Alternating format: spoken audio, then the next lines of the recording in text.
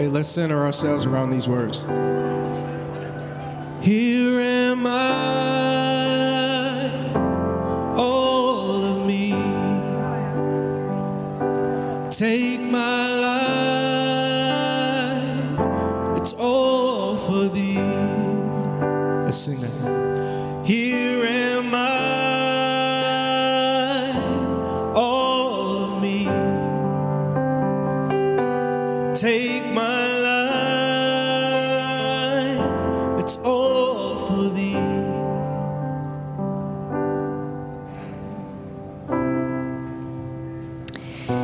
Our scripture today comes from Isaiah chapter 6.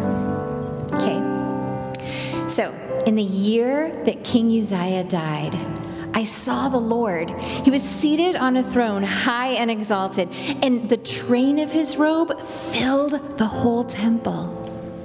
Above him were 2 seraphs, each with 6 wings. So with 2 wings they covered their faces, and with 2 they covered their feet, and with 2 they were flying, and they were calling to each other, "Holy, holy, holy is the Lord Almighty. The whole earth is full of his glory." So at the sound of their voices, the doorposts and the thresholds shook, and the temple was filled with smoke. "Woe is me," I cried. "I'm ruined, for I am a man of unclean lips, and I live among a people of unclean lips, and my eyes have seen the King, the Lord Almighty." So then one of the seraphs flew to me, and he had a live coal in his hand, which he had taken with tongs from the altar, and with it he touched my mouth. And he said, "See, this has touched your lips, so your guilt is taken away and your sin is atoned for." And then I heard the voice of the Lord saying, "Whom shall I send? Who will go for us?" And I said, "Here I am, send me." The word of the Lord. Here am I, all of me. Take my life, it's all for thee. Here am I, all of me. Take my life, it's all for thee.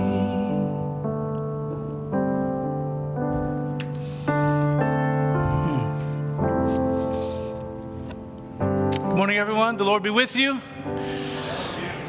My name is Troy. Along with Ashley, I get to be one of our co-lead pastors here. Good morning. Glad you're with us. I'm going to do something this morning that's a little different for me in this sort of space. I've come up here with a single piece of paper, right? With little arrows and little phrases and notes, which makes me feel like I need to run immediately to the bathroom. And I'm doing that on purpose because we're in this series that we're calling Things We Wanted to Say. And this, just as a reminder, this has been this batch of teachings that for us, we realized we needed to create some space for some standalone sermons. Because around here, our teaching team, we're constantly coming up with ideas and we're putting things in front of one another. We're in meetings where we're talking about things and we have this collective sense, well, that needs to be a Sunday. And yet, there's not spaces for it. Sometimes it would feel really awkward to just drop that into the middle of a series or to hijack an entire series for one idea. And so we decided during the month of February, we're going to create space for us to be able to talk about some of the things that have been churning inside of us. And this is something that, frankly, I wanted to talk about for a long time. And this in particular came up in December with a small meeting that we had here where a handful of people just sort of affirmed we should should talk about this on a full Sunday. This shouldn't just be for our pastoral staff to think about. Our whole church probably benefits from this. And so I set out to prepare this sermon like I always do, and the whole time it sounded like a speech. It sounded like a defense. And I decided, I think maybe I just want to talk to you with a bunch of slides. So it is a presentation still, but I just wanted to be away from getting all the words exactly right and hopefully give you a glimpse of my heart and one of the reasons why I'm so excited for us to talk about this particular thing, okay?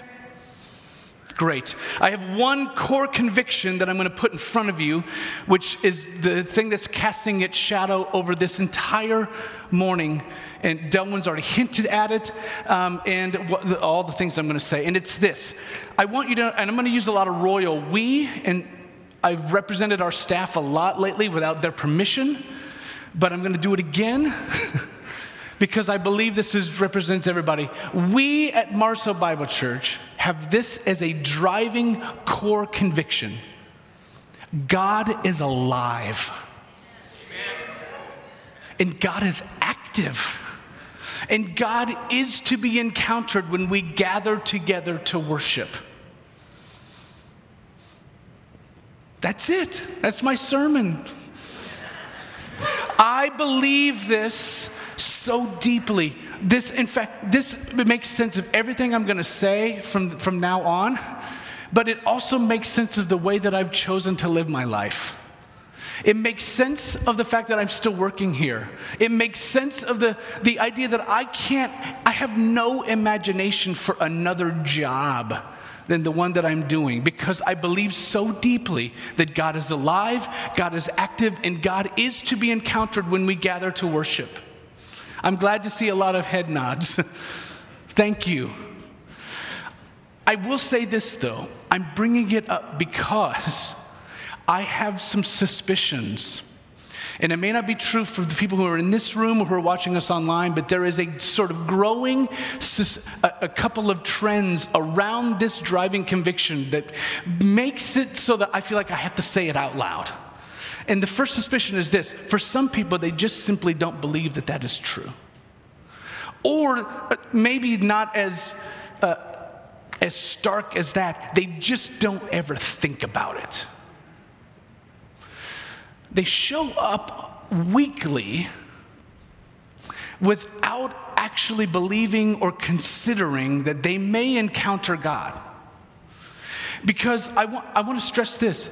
This is not a metaphor. I mean literally that God is alive and to be encountered. This is not some sort of word picture. I mean it literally. And I think for some, that idea, that driving conviction, they just don't believe that it's true. Or they don't want it to be true. Because if it is true, that could possibly upend everything. That could change everything. If you really believed that when you walked into this space and a group of people set their aspirations and their energies toward encountering God and believing that God chooses to be encountered by his people, that would have massive consequences. And so for some of us, we don't want it to be true, because that could mean something serious.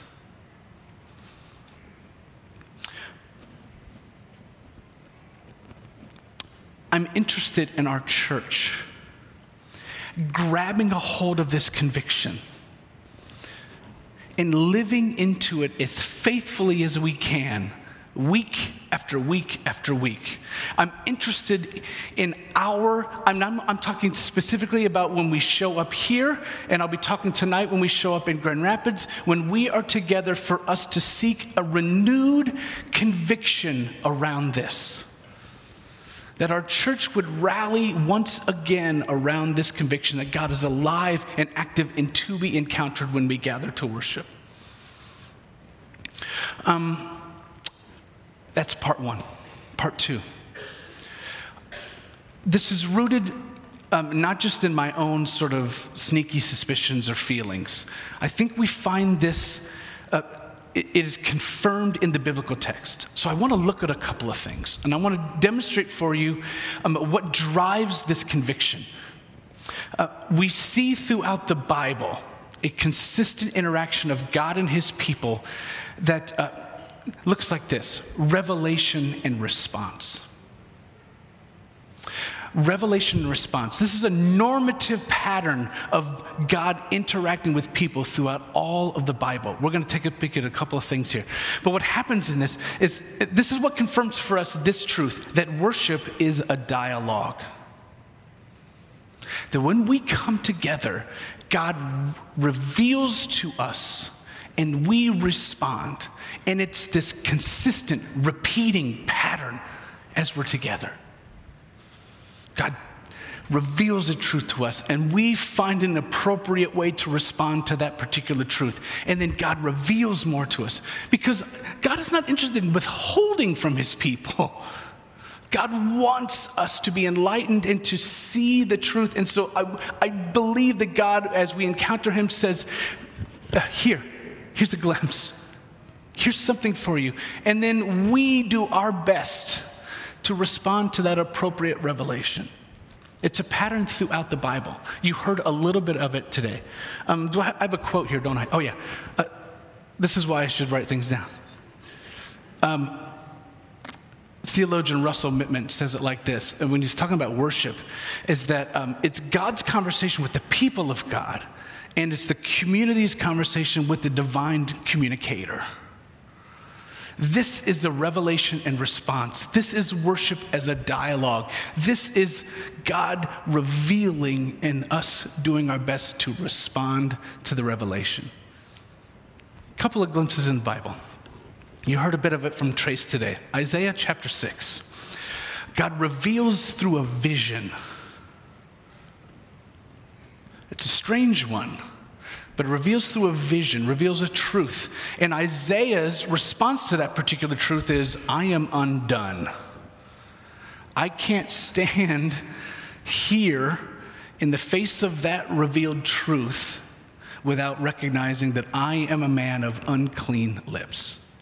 Notice, by the way, of these next couple of slides, as I'm pointing these things out, notice the variation in responses, that the response is not always the same. Okay, so he begins that way, and then we keep going, and then there's a coal that shows up, and a question, who can I send?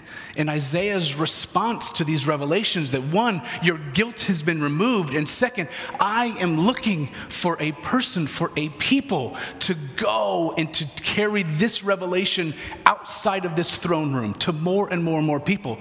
These truths are revealed, and the response is, here I am.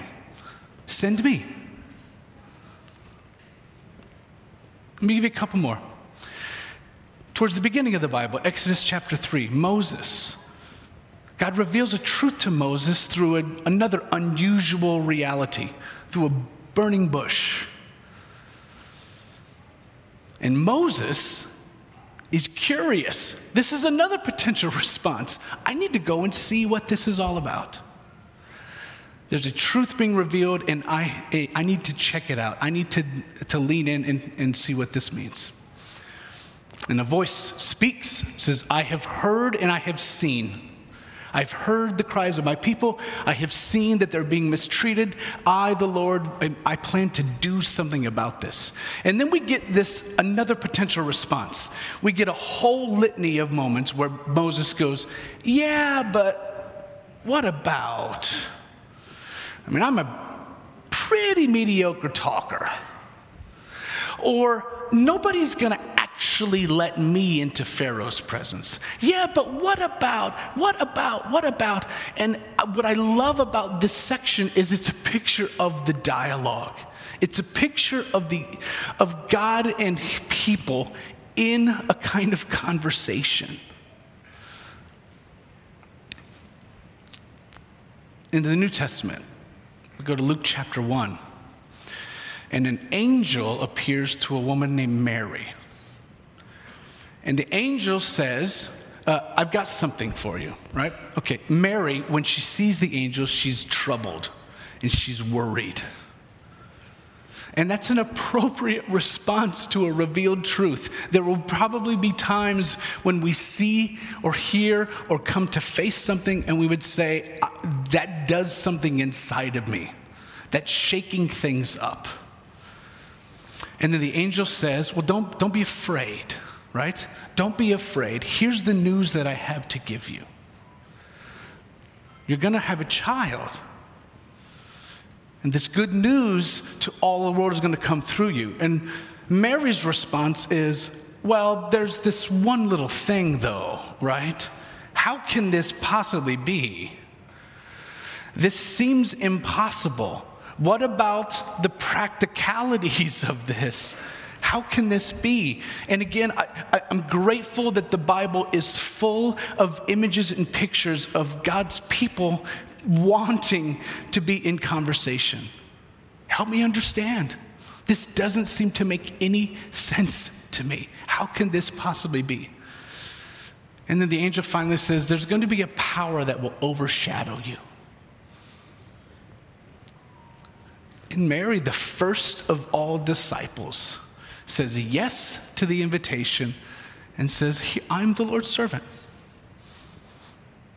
I don't have it all figured out, but I trust that this power will lead me and will do in and through me what is being promised.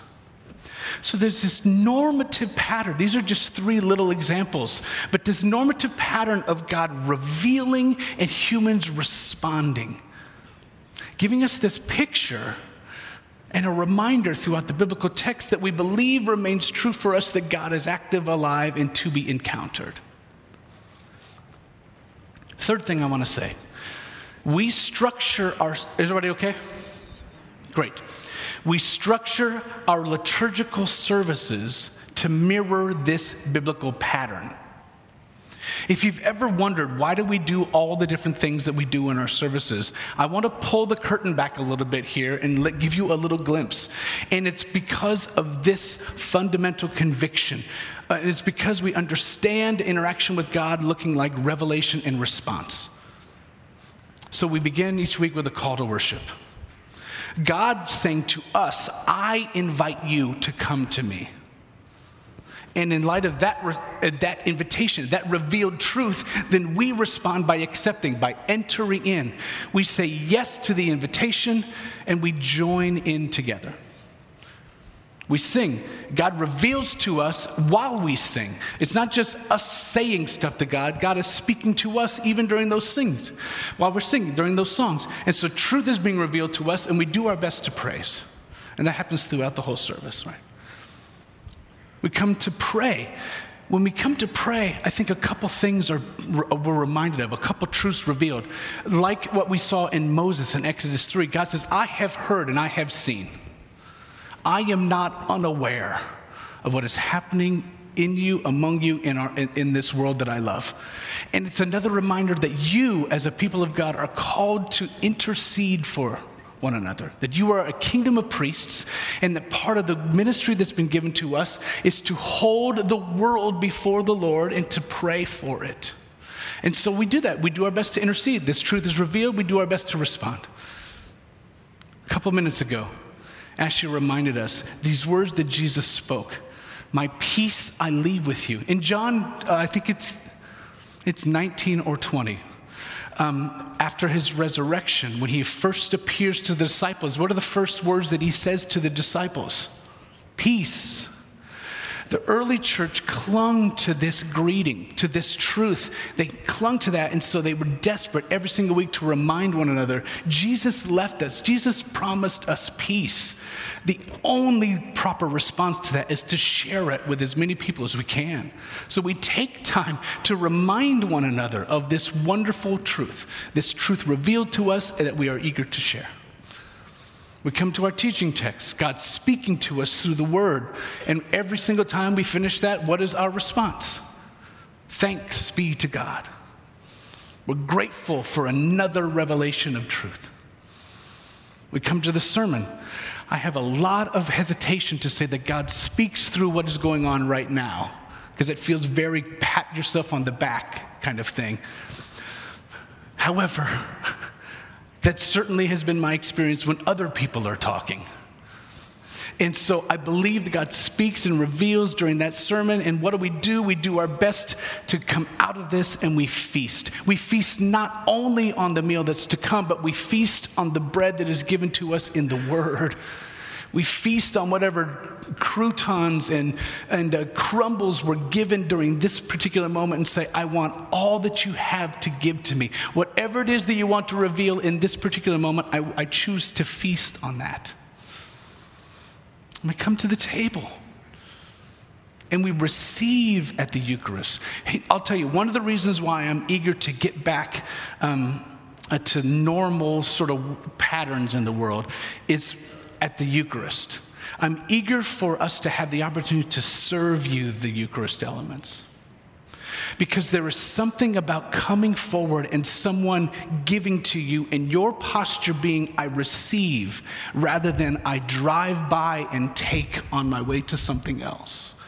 I'm eager for us to literally have the opportunity to receive these elements, the spirit with which this is given to us. But we come to that table and we receive what God has to give to us in the form of spiritual food, in the form of the reminders of his great love for us. And then we receive a benediction. And we take those words, we take the truth revealed there, and we go. Our response is to go, to love and to serve the world, love and serve the Lord for the sake of the world. Do you see the repeating pattern in our liturgy of revelation and response? We're not just throwing a bunch of things out. There's a deep conviction around all of the beats of our liturgy, because we believe it, we keep circling back to, and we trust that God is in dialogue with his people. This is a wonderful thing we get to enter into. Is that helpful?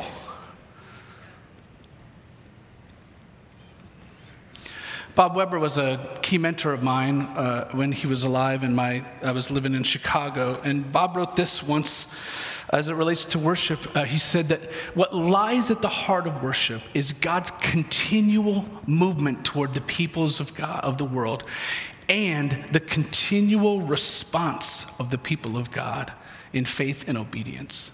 There's this cycle, this continual pattern of God revealing and us doing our level best to respond to that revealed truth. I'm going to leave you with 3 encouragements. And these are things that I'm praying for our church as it relates to our worshiping life. In light of this core conviction, in light of this model, in light of this pattern throughout the scripture, and I think true in our liturgy. Just 3 things that I would want to put in front of us. The first would be this. I'm praying for and I encourage you to live into increased expectations. What do you think is going to happen when you show up here on a Sunday? Is the highest possibility a sermon that keeps me awake? Is the highest possibility a song that you could actually sing along with? Is the highest possibility not that person coming over to talk to me during passing of the peace? What are your expectations? Do you actually believe and look for an encounter with the living God? Are you showing up expecting that everything could get turned upside down? Are you showing up expecting that God will speak specific and particular truth to you in your life and inviting you to respond to that truth? Do you imagine the living God desiring to be in conversation with you? I want to encourage our church to have increased expectations when we come. I think about in her wonderful book, Teaching a Stone to Talk, Annie Dillard has a kind of seething criticism of church services. But I think she's pointing to something in a winsome way, and I absolutely love this little quote. She says this: "Does anyone have the foggiest idea what sort of power we so blithely invoke? Or, as I suspect, does no one actually believe a word of it?" She's saying, do we know when we come here and we say, "Our Father," do we know what we're saying? When we say, "Holy Spirit, come," do we know what kind of power we are invoking in that sort of moment? She goes on to say this: "It is madness to wear ladies' straw hats and velvet hats to church. We should all be wearing crash helmets.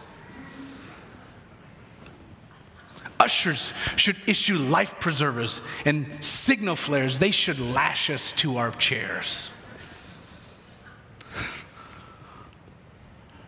And then she says, "For the sleeping God may wake someday and take offense, or the waking God may draw us out to where we can never return." Do you have an expectation that you're encountering power when you come together? Do you have an expectation that you may very well be in conversation with the creator of everything? What might it look like for us to have a renewed set of expectations when we come together? Second, I'd love to encourage intentional participation. As I was running through those texts, I was trying to draw your attention to the variety of responses. We want to be a church that says we believe God is active and alive and encountering us when we gather, but it's potentially different for every single one of us how you need to respond to that power. And we want this to be a place of freedom. For some of you, you continually wonder, is my physical expression allowed here? And I want to say yes. And some of you are wondering, am I being strong-armed to practicing a particular kind of physical expression? And I want to say no. But what we're looking for is intentionality in your participation. This is not a one-way conversation. You are not a passive recipient of whatever the person wearing the microphone has to say. We are structuring, how have you seen, we are structuring our liturgy to promote conversation with God. Here's your Maggie moment, my daughter Maggie moment of the sermon, the obligatory Maggie moment. She's been doing this thing recently, which is adorable, but also needs some quick correction. We're driving in the car, and she asks for a snack. And so I'm doing my best to reach back. This happened just a couple days ago. And I reach back and I hand it to her, and she goes, "Thank you, you're welcome." And I think it's hilarious. Those are good. But what I want to say to her is, my darling, you're not responsible for both sides of the conversation. You don't always have to. I'm here. I can provide half of this, right? I think, here she is trying to attack a butterfly, by the way. I want to say to our church, you are not responsible for both sides of the conversation. I think for many of us, we're accustomed to worship services that are like, we have to do all the work. We have to say everything. Or you have this expectation that you just sit and you take whatever is being told to you. We're interested in promoting spaces for conversation. We want there to be opportunities that we hear from God, and we want there to be spaces where we do our best to respond to God. Intentionally, I'm calling on us to be a church that is quick and intentional about our participation. Finally, I'll say this. I'm I'm encouraging pastoral accountability. I've said these things to you now, and I think you should hold us to it. It's like the secret's been let out.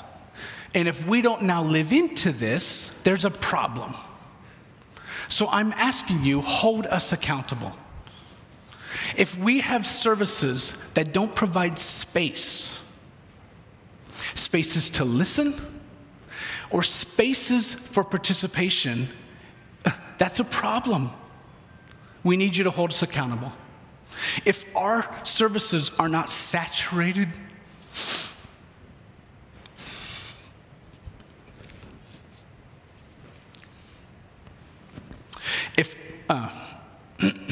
I thought I was going to make it. My dear friend Kent Walters over here, who's a wonderful friend and mentor, he consistently uses the phrase that our services need to be saturated with Scripture.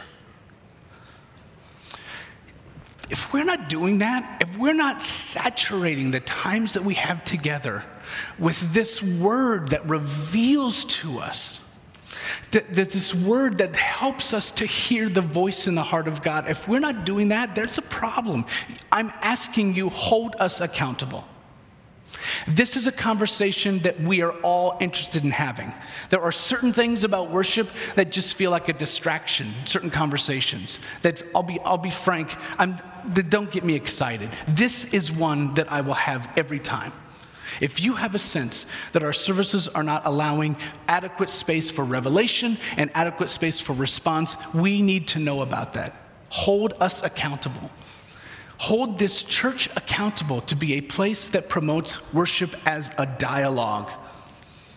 Would you do that, please? Thank you, Delwyn.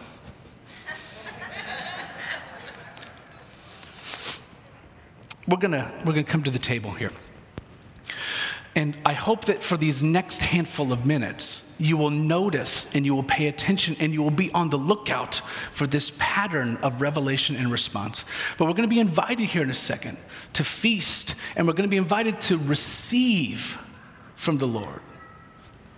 And I just want to take another opportunity to say part of what we're doing here in this space when we invite people to pray and to be prayed for, Brian and the team that he leads that are back over on this side of the room every single week, this is not like a crisis hotline. This is a moment where we're saying God can speak to us through these prayer partners. And these are prayer partners who help us to enter into a dialogue with God. I just want to continue to normalize that and say this is, when we invite you to pray during these sections, this isn't if your life is falling apart and you don't have any other options, go see Brian.